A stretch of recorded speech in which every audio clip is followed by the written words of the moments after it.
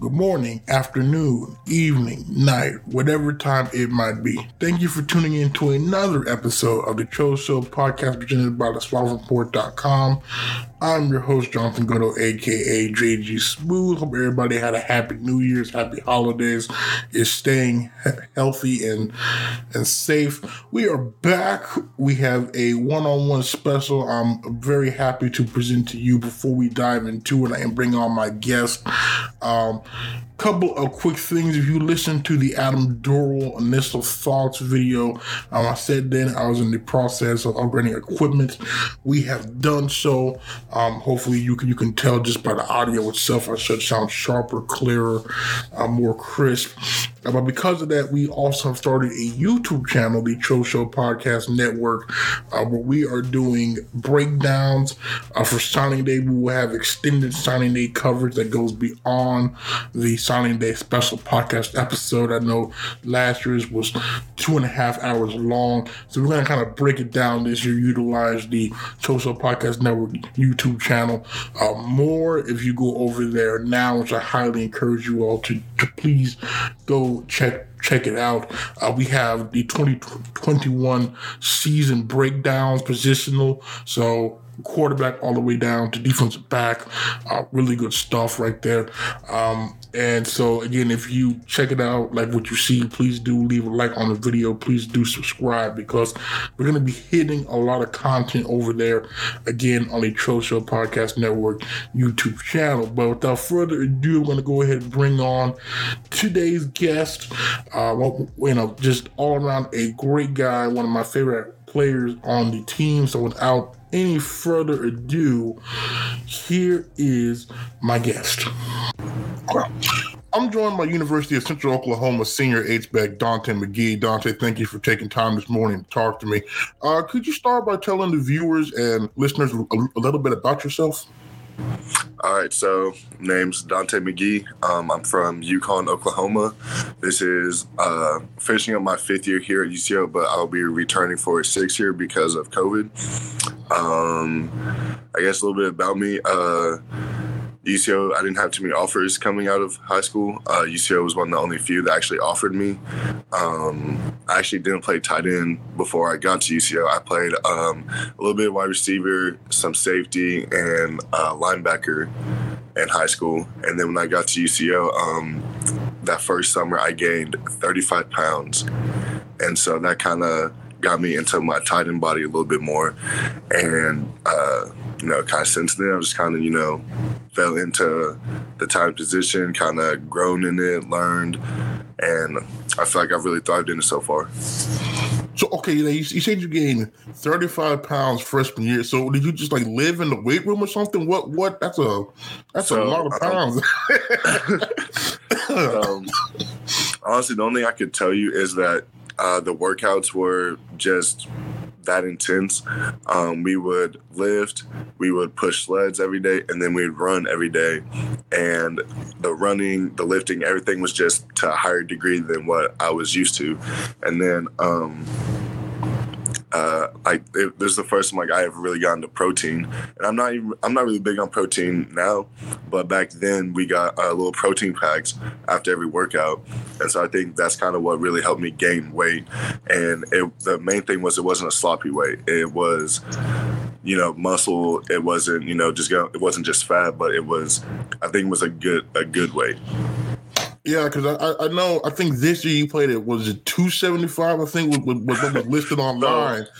I'm going to expose my coaches a little bit. So I actually I've never weighed in and played at 270. The most I've ever weighed at was 265.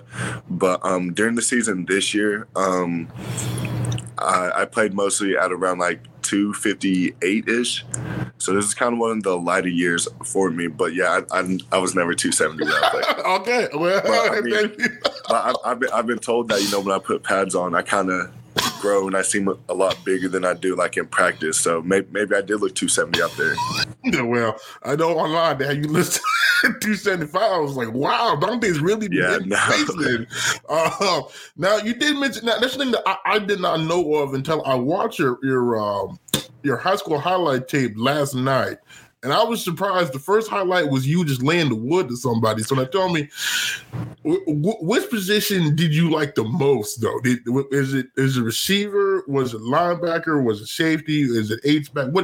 What position do you personally like the most? So right now, I would probably have to say tight end. I will admit I do miss defense and like hitting people. I do miss that. But I think, just at the different stages of my career, I liked that position better. So when I played safety, that was my sophomore, junior year, and a little bit of senior year. And so I think with my sophomore and junior year, I feel like that was just more of a fit for me because I wasn't that big. Back then, I was probably like 285, but I was taller. So I was kind of on like the smaller end of things.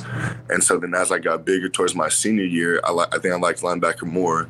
And then once I got to college, I felt I got bigger to where I couldn't even play those positions anymore. So I feel like it just the point of where I was in my career, those different positions fit me better. But now, if I had to pick one that was like probably the most fun,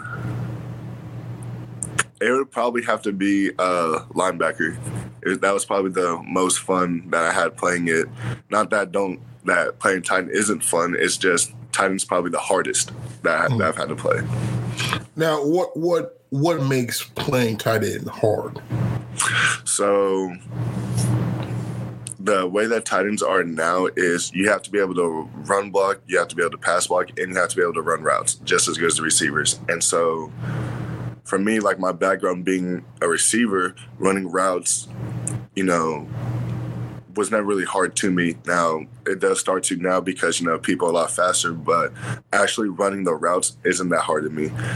Blocking, that was something that took a lot of time for me to really get because, I've never really had to block like that, especially to the college degree where, half a step, 6 inches means the world's difference on you getting a block. And so when I first got to UCO, that was one thing that we drilled a lot was blocking, hand placement, all that type of stuff. And so it's just, there's certain plays that we've had where depending on where I'm aligned at, it could be 3 different assignments. And so just knowing like what you have to do and how it can change makes it the hardest. You still have to be big enough to help in the run block. There have been times I've had to block DNs by myself, pass pro on DNs. If they twist, I'm getting stuck with, defensive tackles. But then there are other times where I'm running routes and I'm getting matched up with safeties and corners. And so, I could be a little bit biased, but I think tight end is one of the hardest positions to play just because of all the things we have to do and have to do at a high level.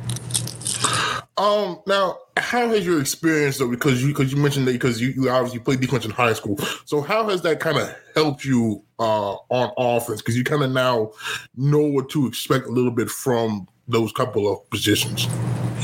So I think, honestly, safety helped me out a lot because understanding coverages and leverages helped me to be able to run my routes better.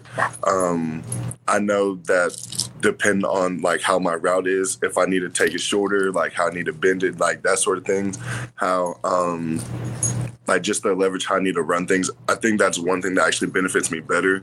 And, like, just adjusting your routes on the fly, like, while you're in, like, the route and running, you have to be able to look and see what all people are doing. And so I feel like safety actually helped me out a lot with that. Actually looking up and trying to look for things like foot stances, depth, looking at the whole field, because if, like, people can be playing 2 different coverages on the 2 different halves of the field. So I have to look at the backside or the front side too while I'm looking at the people who are lined up over the top of me. So I feel like safety helped me out a lot, with understanding coverages and things.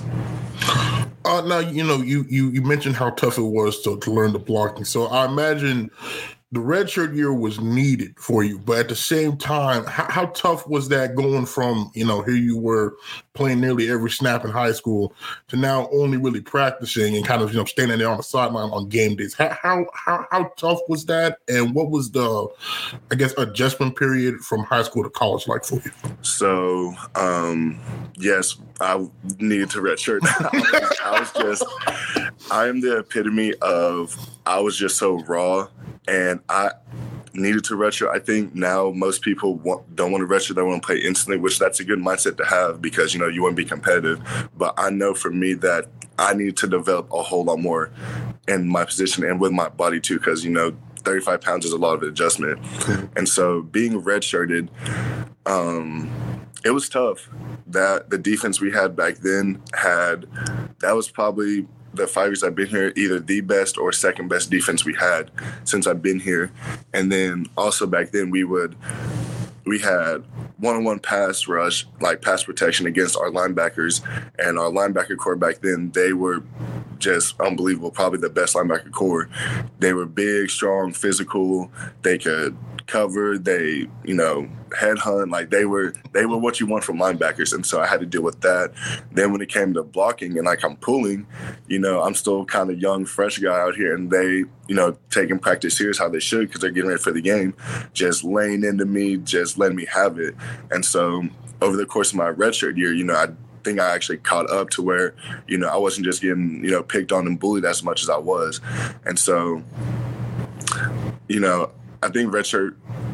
I think people need redshirt because it's also a humbling experience. It gets you time to catch up to and adjust to college because, you go from high school where, kids are just barely hitting puberty to now you're playing against grown men. I'm 23 now and I have teammates who range from, there's very few 17, but 18, 19-year-olds and I'm 23, that's a big adjustment from high school. And so I think one of the biggest adjustments for me was just adjusting to the speed of college, the physicality of college, having to bring it every play because if you don't, you will get embarrassed and exposed. So that the conditioning, that was probably the biggest thing. And like that's why I tell recruits now is you have to run. There's a different expectation and level of running at the college level versus high school. And this is going to sound crazy, but in high school, I played both ways. And I would get tired after a while, but, I could, kind of push through it. College, if I stay in for two series, I'm tired. Like I'm more tired than what I was in high school playing, both sides, and I'm getting to sit out. And I think that's just an attestament to how intense, the games are. And practice is even worse because, practice, you don't get the break. You're always on offense. You're always running the plays. And so, I think the conditioning is probably the biggest, factor between high school and college. So condition-wise, then, what did you have to change in order for you to kind of get to the level, where you feel like you can compete, play in and play out? I think it was really just, the running that we had was way different than high school because high school, we never really ran hundreds. It was really just more kind of 40-yard sprints, and the longer days, it was like shuttles, like gassers, what do you call it? I think in college it was the same thing, just your times were a lot shorter. And so, funny story, when I first came in the workout group I was in, we call it, linemen are bigs, the medium guys are big skill, and then skills are wide receivers and DBs. And so I'm running with the mid skill, and I had the third string punter running next to me, this scrawny little kid. He was probably about 5'10", maybe weighed like 180, just kind of like a little beanpole. And he was beating me in the sprints. And I'm looking like, like I'm supposed to be a tight end. Like I'm about to, have to run a lot. This is just the punter. He barely has to run. Like this guy is killing me right now. And I think that's what was just, the times were a lot short. So like you had to get faster. Okay, so fast forward now, you passed your redshirt year, your first college game. Tell me what that experience was like. So it was at Pitt. That was my very first college start. We had two other tight ends that played, but one was kind of more of a blocking tight end, and the other one, he was a lot bigger, but, he was still kind of more on the blocking side. And so I was kind of, the smaller, more agile of the two, but still kind of big enough to block. And so going up to Pitt, it was hostile to say the least. It was man, it was just way different. And the only thing I can compare it to is like, being in high school, because our first game in high school was always our rivals Mustang. And so my sophomore year, I didn't start, but I played a lot. And I just remember, because there's 12,000 people at that game. And so that's the only thing I could compare it to was, being young, like my heart's beating out my chest, being on kickoff return, like it was just a whole nother experience. And so we ended up losing 21-7, I believe. And it was, the score is not bad, but playing, I just felt beat down because, I didn't really do too good. I missed a few blocks, kind of messed up the whole plays. Their fans were talking trash. They were talking trash. And, to get beat 7-21, it's like, offense, we didn't really do too well. So it was just, really negative on me. But, I think you have to go through those things. And so probably I don't think it get any tougher than being at Pitt for your first game. Yeah, that's a tough environment. Okay, so 2018, you upset top 5 Northwest Missouri at home. I think you had like that 6-7 game winning streak. Would you just talk about what that was like in the moment? Because you started off, I think you were all like 1-2. You had some tough losses there. Mm-hmm. You dominated Northwest Missouri. You were shut out the following week, I believe, by Fort Hays. And then you guys just go on this heck of a run. What was that like? So, if you remember, this was, 2 weeks after Derek Loxton had his accident. Mm-hmm. And so really that the type of player that he is, people love him. And the time that he was here, I'm not kidding, you will not hear a single negative thing about D-Lock. Everybody who has came in contact with D-Lock, no matter to what degree, has the utmost respect for him, love for him, and truly care about him. And so when he had his accident and he went down, people just found a new purpose for what they were playing for. And so when we went to Northwest, we knew it was going to be a challenge. I've never, played against Northwest. I'd only watched film on them, and, I could tell they were the real deal.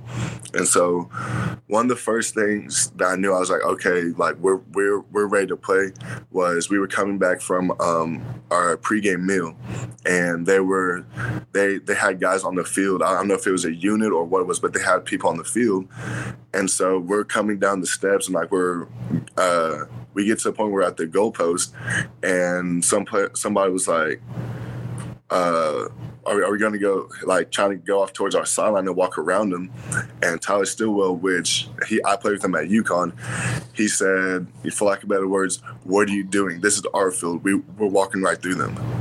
And so when I heard that, it just clicked for me. And then we walked right through the middle of whatever it was that they were running.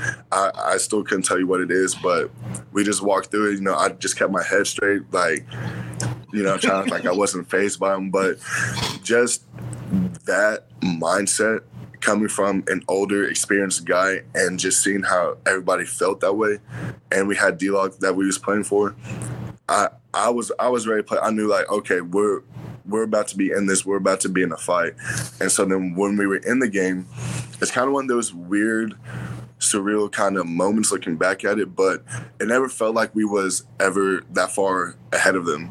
Even at one point, I think it was like 30, or it was like we were up by, I think, 2 scores or 3 scores, but it never felt like that. It never felt like we were just beating them by that much. It just kind of felt like, oh, we're just making plays. We're just making plays. And it's like, we're like, nobody got too comfortable and nobody relaxed. And so then by the time, it gets to the fourth quarter, they scored one time, and then I think we ended up punting to them, or we didn't score at all. But then our defense goes back out there, and I looked up and I was like, oh, we're in control. Like, they have to make some crazy plays to really beat us. And then our defense, stopped them. Like, they drove the field. Our defense stopped them on the goal line stand, and that was to just tie it. And so whenever that happened, that's whenever I was like, oh my goodness, we just did this. Like, it wasn't one of those things like I couldn't believe it that, you know, like it was just so far-fetched that we beat them. It was just kind of more of a realizing we did it. Like in the game, I didn't realize like we were doing as well as we was until the very end. And then in the Champs Heart of Texas Bowl, you got up early, you fell down. You actually had the touchdown that sparked the run. I've asked people beforehand, some of your other former teammates, what happened in that game? Because that fourth quarter was, I don't know if a switch was turned, but it was like touchdown, game-winning pick. What happened down the stretch in that game that turned the tide so quickly in you all's favor? Well, one thing people don't know is offensively, we ended up having our starting center, Nick George, he went down. And then maybe our left tackle, Jacob Blair, I think he might have went down too. And so part of why we were struggling was because we had to find the right fit at our O-line. And so we were switching guys trying to find the right combination. And so what we ended up selling on was we had to play a walk-on, Alex Eichler. And this was the first time he was going to get any type of game experience. And this moment when, you know, we're down by a lot. And so I feel it was one series we get in. I think we go down and get a field goal. And, you know, things went well. We drove the field, we converted. And I was like, okay, you know, this, like, we're going to be all right. And so then after that, it just kind of clicked. We just started making plays that we missed in those quarters where, you know, we got down. And so then, you know, Dustin Baskets, you know, that was one of our main receivers that year. And, you know, DB just does what DB does. He was a smaller, kind of shifty guy. He used his speed, and he had 2 touchdowns, I think. And then the last touchdown to put us up, it was a cover 2 beater that we had, and where I run a 10 to 12 yard dig to try to get the safety to bite on me. And if he bites on me, that means that the corner is manned up on our outside receiver. And that was Mikhail Hall, which Mikhail Hall was a 6'2" guy, which he could just absolutely run. And so whenever they called this play, I told him, I said, we called him Jiffy. I said, Jiffy, I'm running this as hard as I can. I need you to make this play. And so whenever we ran it and I seen the safety bite down on me, I instantly knew it's not going to me. I know it's going to Jiffy. And so I ran my route and I just see the ball go, and then I turned. And I wasn't expecting Jiffy to, you know, break loose how he did. I was expecting, you know, him to catch it, and then, you know, we were going to continue the drive.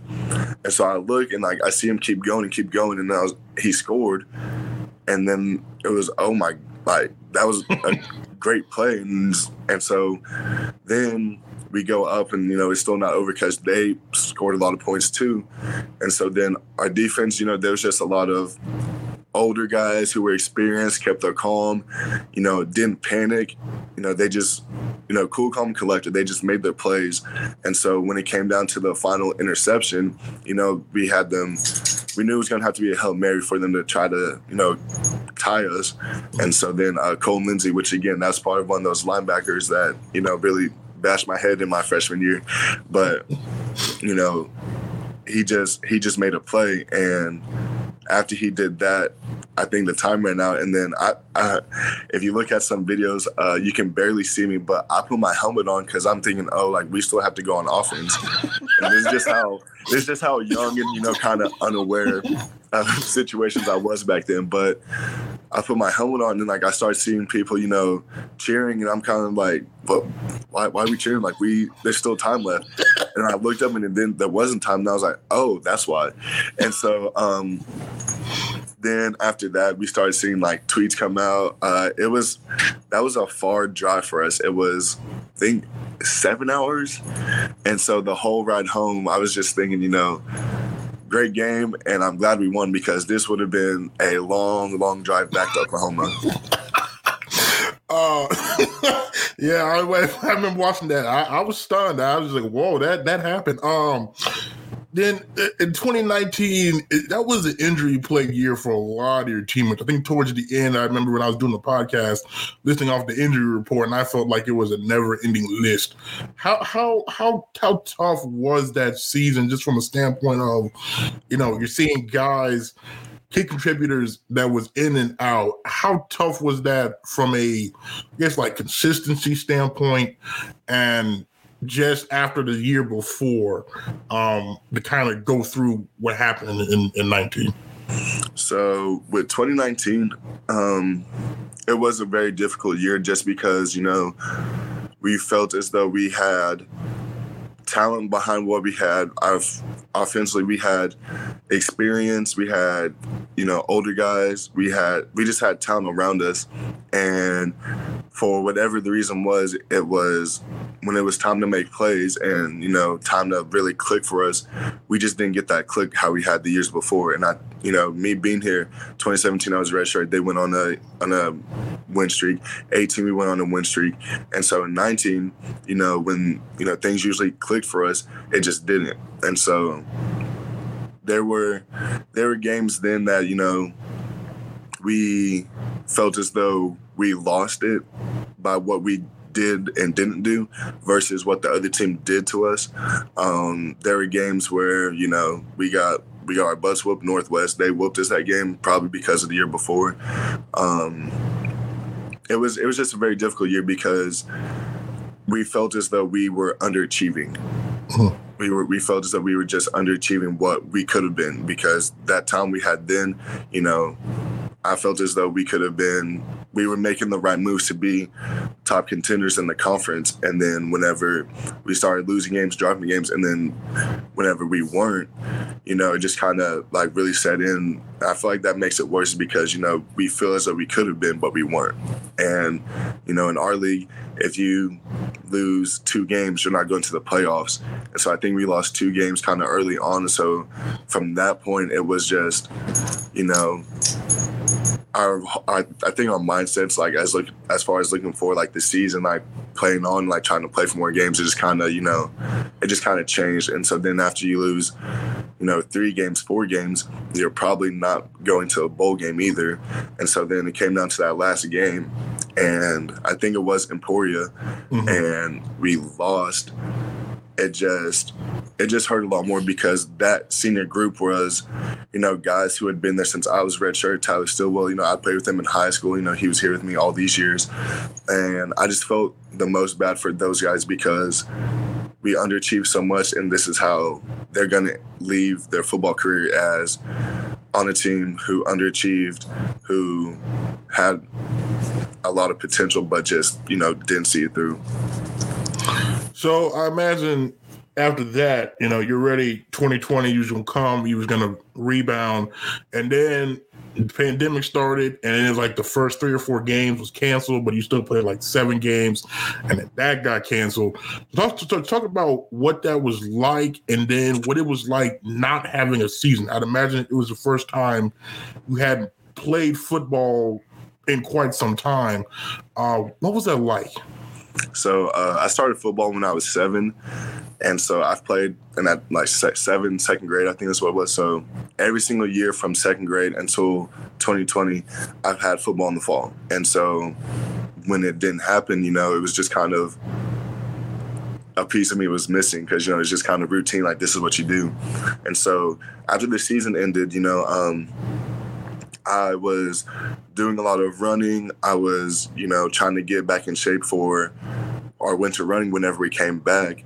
And so then January kind of hits, and it's, it kind of started coming out, the pandemic and stuff. And so then I think people, mindset kind of back then, for me, at least it was, if you go outside and you're standing outside for too long, you're going to get COVID and, you're going to die. Like that's kind of how I thought of it was at that point.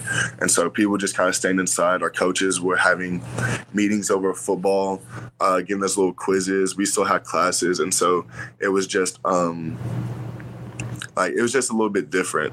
And so, I was doing my running, trying to get prepared. And then, it happens that we can't come back to school. And so it's like, okay, I was thinking at least for this spring, it was going to be all right.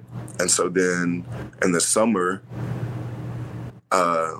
this was actually the most, time that, as far as like quarterbacks, receivers, tight ends that we spent together, because, we didn't have the spring to develop anybody. We didn't have spring to, kind of try to build the chemistry looking forward towards 2020. And so we were up at the field a lot. We were running routes. I was still running on the side. I feel like we were, really taking the right steps, like getting prepared for the season. And so then, the summer happened, and then when we come back, they were saying, oh, well, you guys will still have a season, but, we're going to, like, reschedule some things, because they flipped our schedule from what it was actually going to be. And, like, they eliminated one game, and so then, like, they redrew for, like, who your opponents were going to be. So then that happened. Then it was, oh, your first 3 games are going to get canceled. Then soon after that was the whole season's canceled. And so, which, I mean, I kind of seen it coming, but it was really just frustrating for me, because I have a younger brother. He's 12 now, but at the time I think he was about 10. And so he's playing Little League. They still had a season, the Oklahoma high schools, they still had a season. D1, they still had a season. FCS, they moved to the spring, but they still had a season. JUCOs, they ended up playing some stuff in the spring. I think they had a season in the spring. Like, it was just frustrating, because all around me, everybody's still getting to play, but we're not. And so there was some, down negative times with that, just because, kind of feeling like it was unfair or whatever. But I think it's kind of, a blessing in disguise, as far as, to get refocused and to, find your why. And actually at the media day, I had a quote, is because, it really tested you on if you really love football or if you just like playing it. Everybody wants to play for Saturdays, but how deep is your commitment when you don't get to play on Saturdays? You're still having to go to school. You're still having to get up and do weights. You're still having to run. You're still having to take care of your body. You still have, like, everyday life, and you're practicing, but there's, nothing that you're practicing for. And so it's like, do you truly love the game of football and all the things around it, or do you just like playing on Saturdays? And, the people who stuck around through that, I can truly say I feel that you love football. We had some guys that, moved on, opted out, are no longer with us. And, I feel like this was with every team. You kind of weeded out the guys who just liked football versus who loved football. Then you had the one scrimmage game, exhibition game, whatever you want to call it, against the Nazarene. How good did it feel to finally, after all that time off, even though the game didn't count in the standings or anything like that, but just to get back on the field and, hit somebody other than each other? It felt great. It was a long time coming. Leading up to it, we were practicing and preparing. We was actually told it was going to be a controlled scrimmage, and the way it was described to us, it was going to be kind of like how it was in high school. And so we didn't, at least for me, it didn't seem like we were playing in a game until we get out there. The scoreboard lit up, it was revs, and they wanted to do kickoff. And I was like, okay, maybe it's just because in high school you do kickoff, you just run down like no one's touching each other. But they're like, no, this is real. So I was like, okay, we're playing the game. And so we get in the game, credit to SNU. They weren't backing down from us. They really brought it, and they were talking a lot of mess too, probably more than teams we usually play. And they just weren't, backing down. Like, they were taking it as a real game. And, for them, that was their third or fourth, spring game. And this was our first. And so I feel like there's kind of like a little bit of a shock value of, oh, we're actually playing the game. And we had to really dial back in.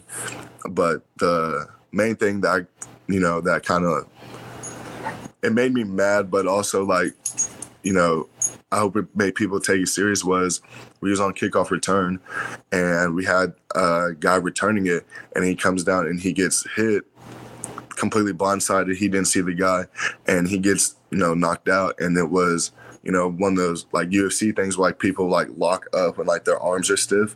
That's what happened to him. And so that was right before halftime. And so I get mad. So we go into the locker room, and I addressed the team. I said some things to the team, and it was, this is not a scrimmage. We're not out there playing patty cake. This is not, like we get to redo. It's like, no, this is a game, and you need to take it as a game, because they are taking this as a game, and they are playing for something.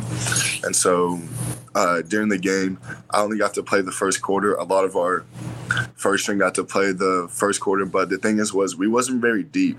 We had this, we had a lot of red shirts. We had a lot of transfer guys who came in who didn't get a fall camp, who didn't get a spring football, a normal spring football, but now they're having to play in the game. And so we just had a lot of inexperienced, raw people out there playing. And so the second half, we were switching quarterbacks in and out. And then when Steph got in there, like, we started putting together drives, we started scoring. Defense was making plays. And so then we get to the point where, we go to take the lead and we do it. And, this whole time I'm just on the sideline. Like, I only played kickoff return. And so then, I'm just sitting back watching everything. And, luckily it came down to another Hail Mary. Our boys, knocked the ball down and made a play. But then after the game, it was just, we have to take this serious, because, we're playing teams we don't ever play. And they're not taking it light on us. This isn't a scrimmage. These are games. We need to take it as such. And so then the week after that, leading up, we were getting ready to play OBU. And we knew that they kind of had this mindset of being the best in Oklahoma, quote unquote, because they play all the other D2s but us at NSU. And so they had this thing about state champs and being the best in Oklahoma. But it's like we never get to play them to really prove it. And so lean up into the game, we knew that there was going to be a lot of pride on the line. This game had a lot riding on it. And the night before, I was actually getting ready to go to sleep, and I get a text from my position coach, and he said, "Hey, tomorrow's game has been canceled." And I immediately called him, because he's kind of, I was like, "You're joking, right?" He said, "No, we had people get COVID. It's the whole quarterback room. We don't know who has it. Like, people have to quarantine. Like, we have to cancel this game." And so from that, I was just kind of like, there has to be some way, like, we have to play this game. It is the night before. Like, how can we not play this game? Sorry if you hear my dog. But so there was one option, was we could play this true freshman. He was redshirt, but this true freshman, because he had to quarantine, but he could have played, but we would have been out. All the other quarterbacks, we would have been out. Coaches, like, it was a situation where, we were gonna, not be at full strength as what we had prepared. And, coaches like, and we could also give it to the other team too. So it was like, we're gonna have to back out. And that one hurt, just because, again, it's like, it's something being taken away from us, and it's kind of out of our control. And, guys were ready to play that game. Guys were really ready to, make a statement, take it as serious as a game as, the week before we did.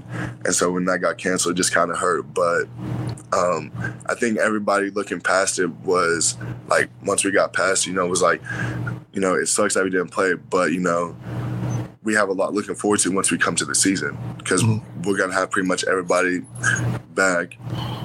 And, we were trending in the right direction for things. And then the season opener, Missouri Western, you guys win in pretty exciting fashion there with the stand at the very end. What was that like? I guess, the first game to count for something in 2 years, right? So what was that? What was that like? What was the excitement like before the game, after the game? Just what was that overall experience like? So it just felt great to be back out there, Like, again, it was 2 years since we played a real, MIAA game. The energy just felt, it was just different, It was different than, first game in Walton, now Chad Richardson, but it was just a new energy because now we were back. And so while we were playing the game, first half offense, we were just clicking. We were like, everything that we needed to go right and that we need to happen, happened. And so the second half when we came back, offense, we kind of dropped the ball, but defense, they really held it together for us to get to hang on and get the win. Missouri Western, it's always a close game with us. I think if you go back since I've been here, it's been no more than one score as far as like who wins and who loses. In fact, 2018, I believe, we played at Missouri Western and we had to actually won off a safety. We took a safety, our punt team did. And so again, that's a 1-point score. So we only beat them by 3 points this year. And so Missouri Western, it's always a close physical game with them. And, I expected that.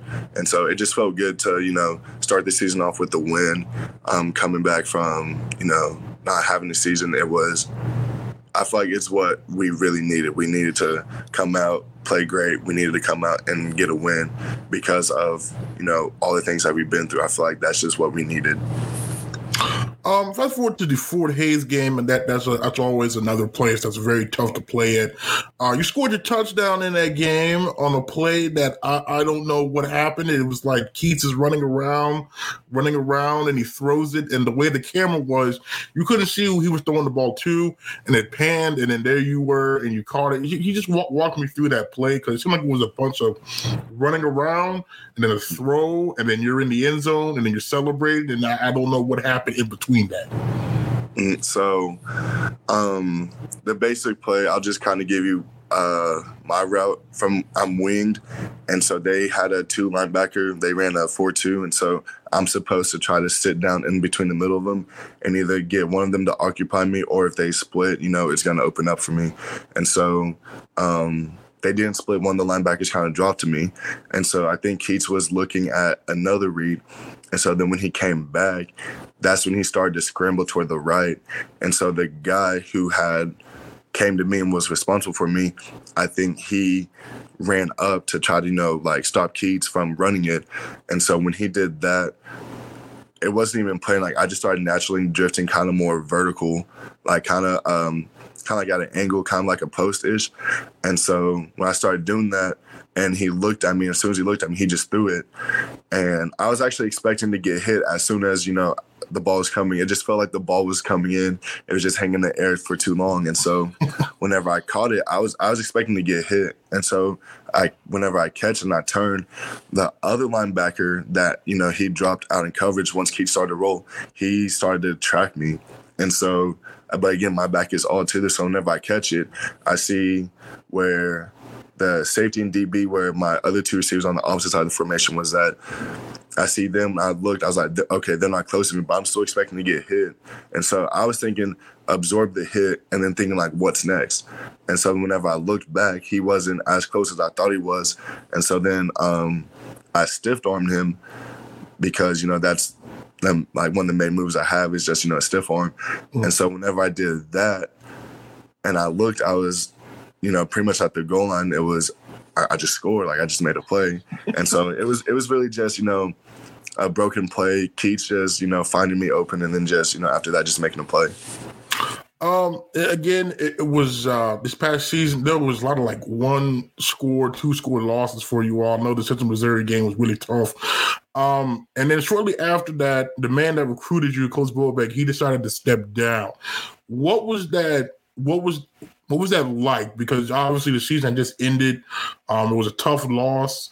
I know you guys had hopes for the season, and then shortly after he steps down, and it's kind of that unknown about who's going to come in.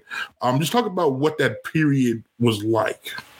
So again, I just thank you to Coach Bobek and the staff that back in 2017 for coming out to recruit me, because at UConn I didn't play tight end. I went 0-10 at UConn, so we weren't that great of a team. And, them just taking a shot at me and just saying, hey, we believe you can be beneficial to us at a position you never played. We want you to come with us. And so just I'm forever grateful for them giving me that shot to come and continue to play football, get a college education. And so whenever he decided that he was going to step down, at this point, everybody from whenever I first got here was gone. Even the head trainer we had, he was gone too. And so it was a sad, difficult moment. I'm actually thankful because we usually had these senior banquets, and so we didn't get to have that. We kind of had to stop that because of COVID. But before we left to go to Central Missouri, he, talked about all the seniors that were graduating. And so we really got to share a moment as far as, getting to honor the seniors that had been here. This was my class too that, I was supposed to graduate with. There was guys, that my best friends that are going to be at my wedding. There was, a particular individual, Seth Carmack. I've known him since we were little kids. We actually played Little League together. And then we played at UConn one year, but then he moved to Bethany. And then we lost contact for, middle school and high school. And then, we reconnect as soon as we get to, UCO. And it was like, nothing ever happened. We were still close friends, And so he was one of those guys. D-Lock was one of those guys. Keats, Calhoun, just guys, I had been in the program with for years and years and years, that I love and care about a lot. We got to share a moment, as far as honoring them.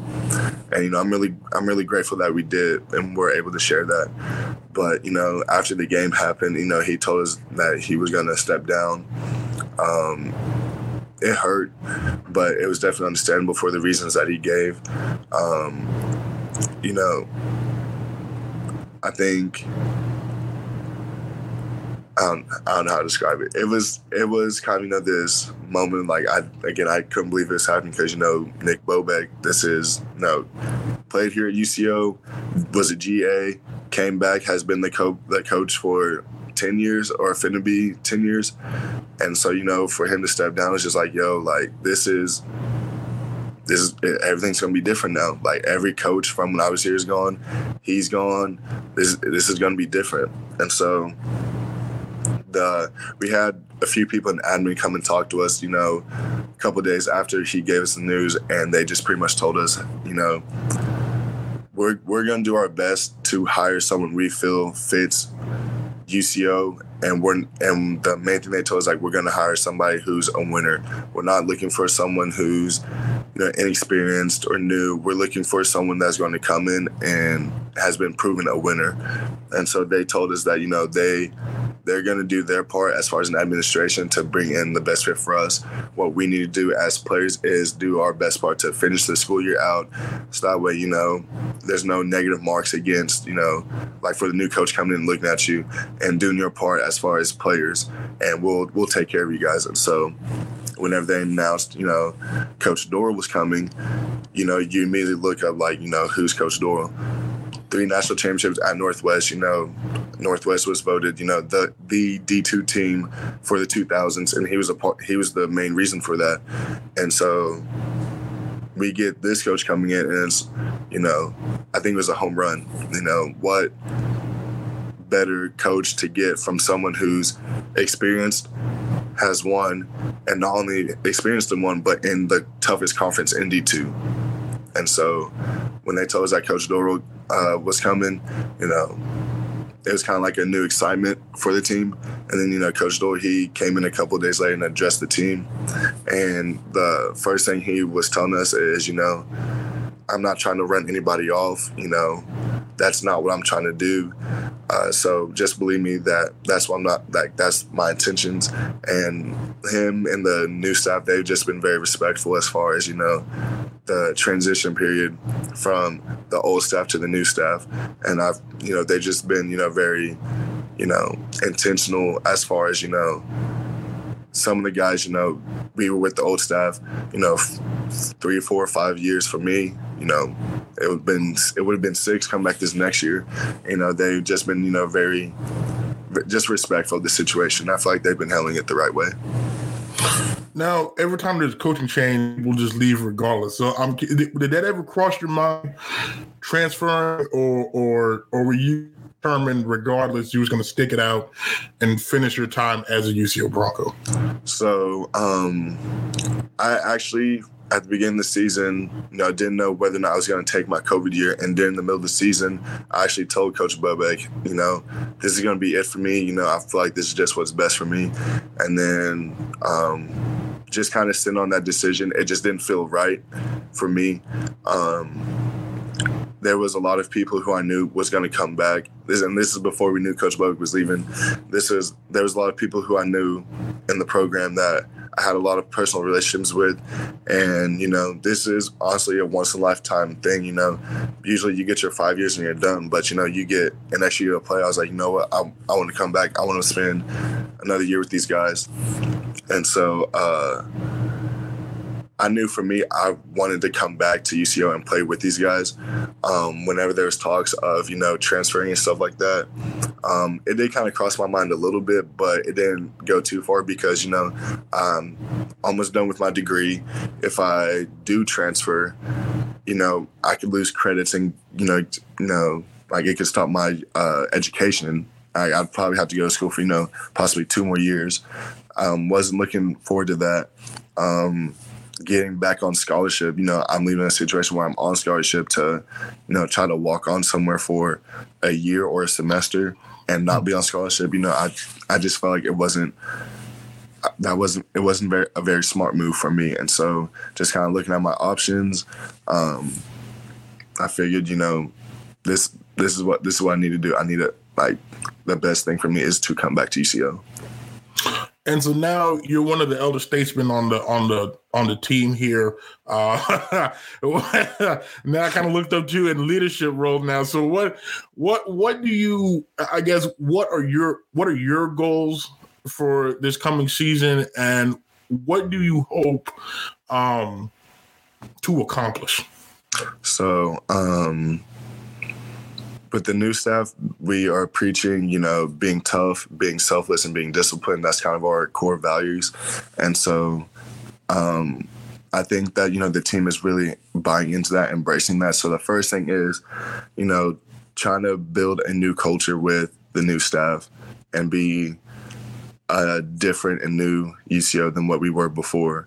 Not saying that it was bad or worse before, but just being a different and new one. So that's one of the first things is we have to build our culture up.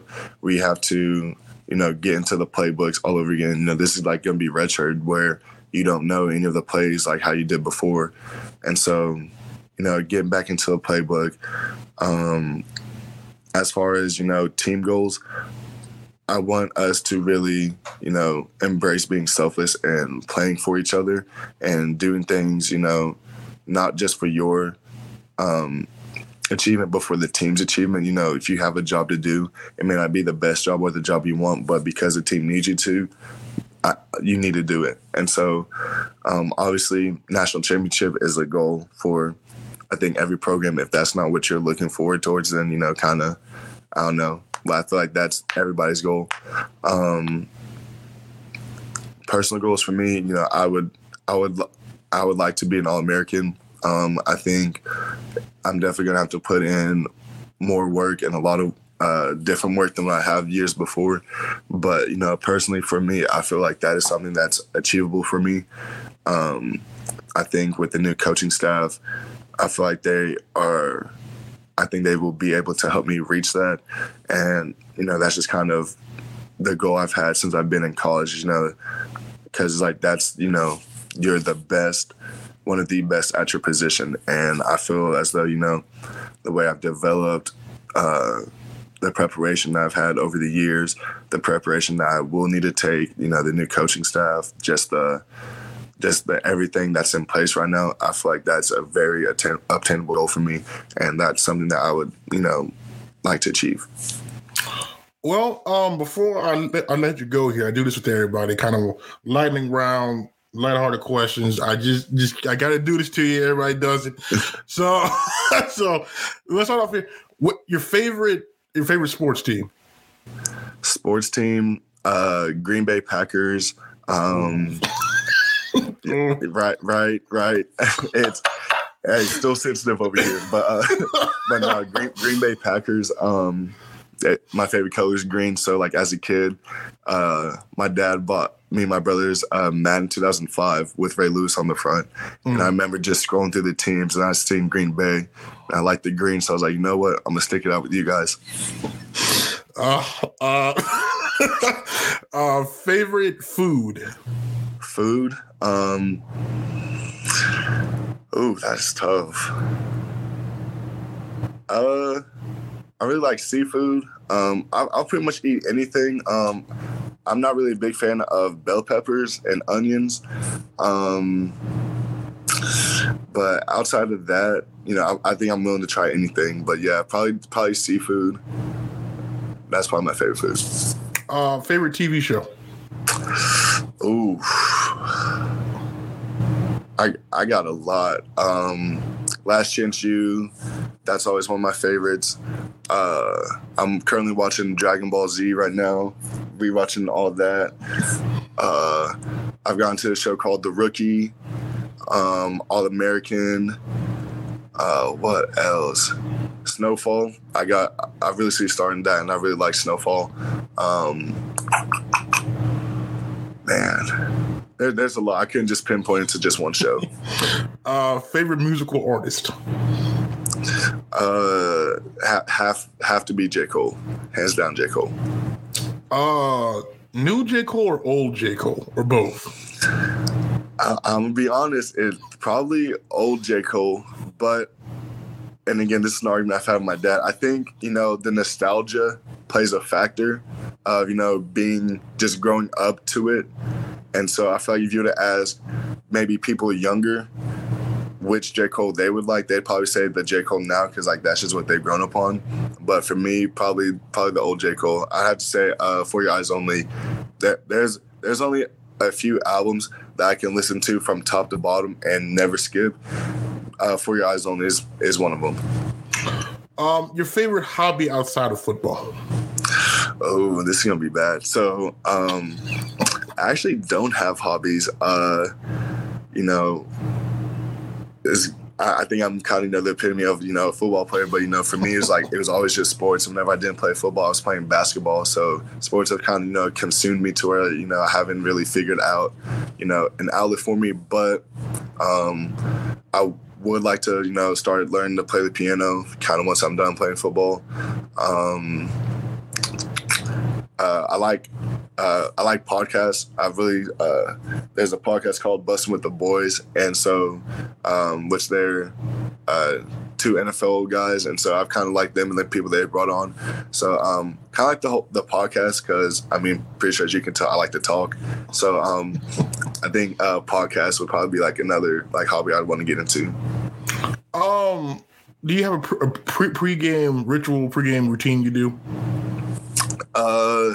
So this is kind of more before workouts, but usually workouts are very early. Our workouts are at 5:30 this year, which that's new. But so driving up to the facility, I listen to 2 songs every single day to start my morning off, and it's Still Tippin' and Wayne Story by King Von. So those are 2 songs I listen to.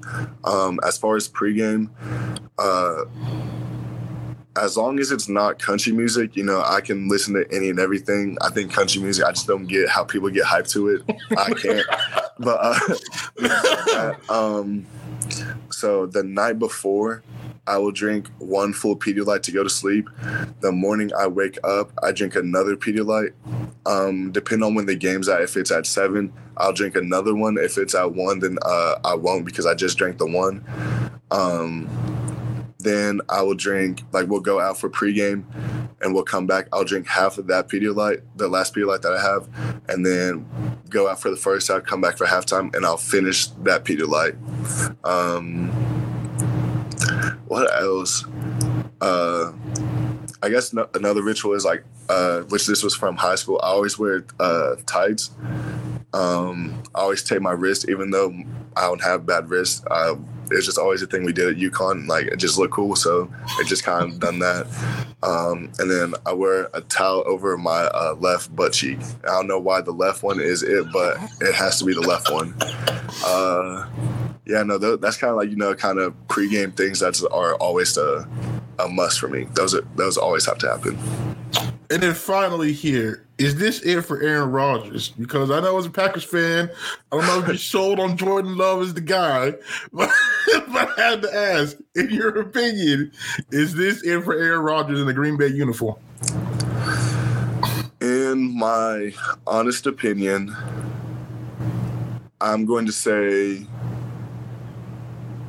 yes.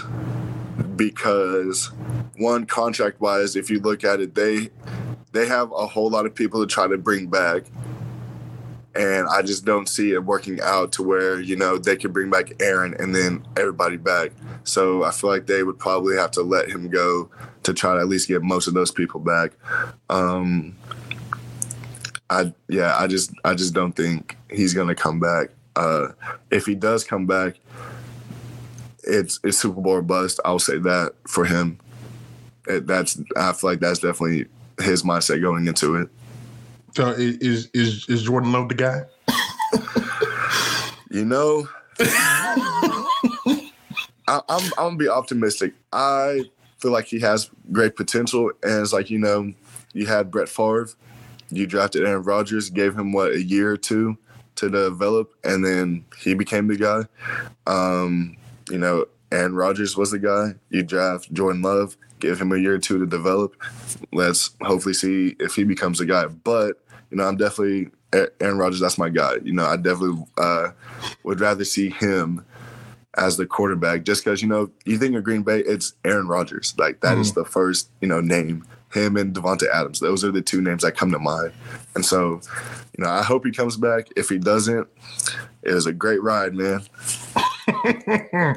Well, Daunte, I appreciate you taking time this morning. I know it's always busy as a student athlete here in the middle of the semester, but I'm really looking forward to the season here. Spring football should start a couple of months, signing days next week. So, you know, well, you'll be back to, you know, hitting people and you know, teaching freshmen how to practice and all this good jolly stuff now that you've been through the ringer. But I do appreciate it. You're more than welcome to come on again at any time. I was kind of surprised actually when you DM'd me there. I was like, oh wow, okay, good. I'm glad to see, you know, the support is there. That often feel good, you know, when players, you know, they're watching, they learn the content, and you took the extra step. You kind of like invited yourself on. I said, okay, fine. I'm not gonna, you know, deny an opportunity here. So, you know, I was glad we were able to. Actually, well, because you added me on Twitter, so like it notified me. I was like, you know, what is this? And I watched the whole YouTube video, and then I went back and watched all the YouTube videos. And, you know, I think with us being D2, we definitely don't have, you know, the media coverage as OU or OSU, Tulsa has, you know, the other D1s. And so I feel like, you know, we're kind of the, you know, little guys, you know, as far as, you know, in the football world. And so just, I know my teammates appreciate too. There's, you know, any person who is willing to take the time and, you know, cover me and my teammates, give analysis and take on me and my teammates, sports at UCO as a whole too. I know there are people who take pictures for the teams, you know, that sort of thing. Any media as far as, you know, surrounding UCO that's not, you know, the main, like, you know what I'm saying, like stream for UCO, I want to be supportive of because, you know, I think you guys are kind of, you know, overlooked at times. And I just want to, you know, just say, you know, how appreciative, you know, athletes at UCO are because of you guys. And I also want to say thank you, you know, for allowing me to come on here. This is the, you know, first podcast I've been on. So I just want to say thank you for giving me the opportunity to come on here. And, you know, anytime you would like me to come back on, whether that be after this, you know, spring game we have, if you want me to come back on, you know, like once we get in season, you know, definitely, you know, reach out to me and I'll definitely make an effort to try to come on here again. Well, we might just have to make this a reoccurring thing here. Then I don't know. Listen, hey, I know some things now. I can talk football with you. I played basketball for the longest. I can give you some basketball takes. Hey, we can make this happen. We might to do that then. Okay, I'll keep that in the wheelhouse there. Or we might have to make Daunte a recurring guest here. But no, I appreciate the kind words. You know, I've always said, you know, I was skeptical. My first game covering you all was for the Vista, your redshirt freshman season, and it was the Emporia game, you know, the one that Josh Crockett scored the two-point conversion on the reverse. Oh, yes. Yeah, and so I've been hooked on that ever since. I'm like, man, this is some quality football. So, you know, I try my best to try to, you know, spread the word, and, you know, people understand that there's good football across all levels. There's good football played in the state. A lot of local guys, you know, are on your team. Like you mentioned before, you have teammates. So, you know, I try to do my best, but no, we're definitely going to make this recurring Daunte McGee on this podcast. This is gonna become a thing. We'll figure it out. But hey, we got something. But again, Daunte, I do appreciate it. I know, very busy man. But again, I wish you the best. I hope you have a good, productive spring. Learn the playbook. Good, fall camp, good season. But I'm still gonna talk again before that. But again, I do appreciate you taking time this morning, talk to me, and you got a final message. Anything you want to say out there to the listeners, Bronco Nation? Anything? It is D2, but that doesn't mean we're not D1 talent. Support all the UCO athletics. I think, especially now, just top to bottom, UCO is the place to be for Oklahoma athletes. If you're not getting that D1 look, UCO is definitely the place for you, no matter what sports you are. I could go on and on about the accomplishments of the teams, but just go and look it up for yourself how good the UCO athletics are here. All right, well, I appreciate it, man. Thank you. Yeah, we're definitely gonna take Daunte up on that offer. That we're gonna cook something up and we're gonna bring him on after spring, fall camp. There's something, because I like the energy, the vibe that he brings. We're gonna take him up on that offer. Don't worry about that. Anybody questioning if we're gonna take Daunte up on that offer, going to do so. You're going to get in the lab, figure out the best way to do this. But he is returning on this podcast. You mark my words. But again, I do appreciate him taking the time to talk to me. Just a great guy. I like the vibe. I like the energy that he's putting out. And so I really did enjoy our conversation.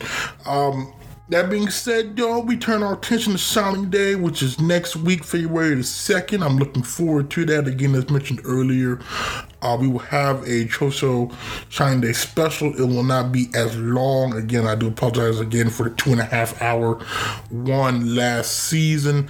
But again, for the extended coverage, you're going to go over to the Cho Show Podcast Network YouTube channels. Last time I'm going to plug this. We will have a standard one here.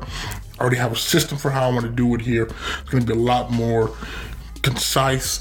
You're going to get info, so don't worry about it. I'm not going to just, shortchange you here. But if you want more detail, you go over there. We'll have highlights, we'll break it down more.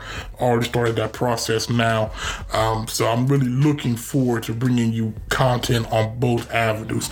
But until that time, my name is Jonathan Goodall, a.k.a. JG Smooth. I'll talk to you all later.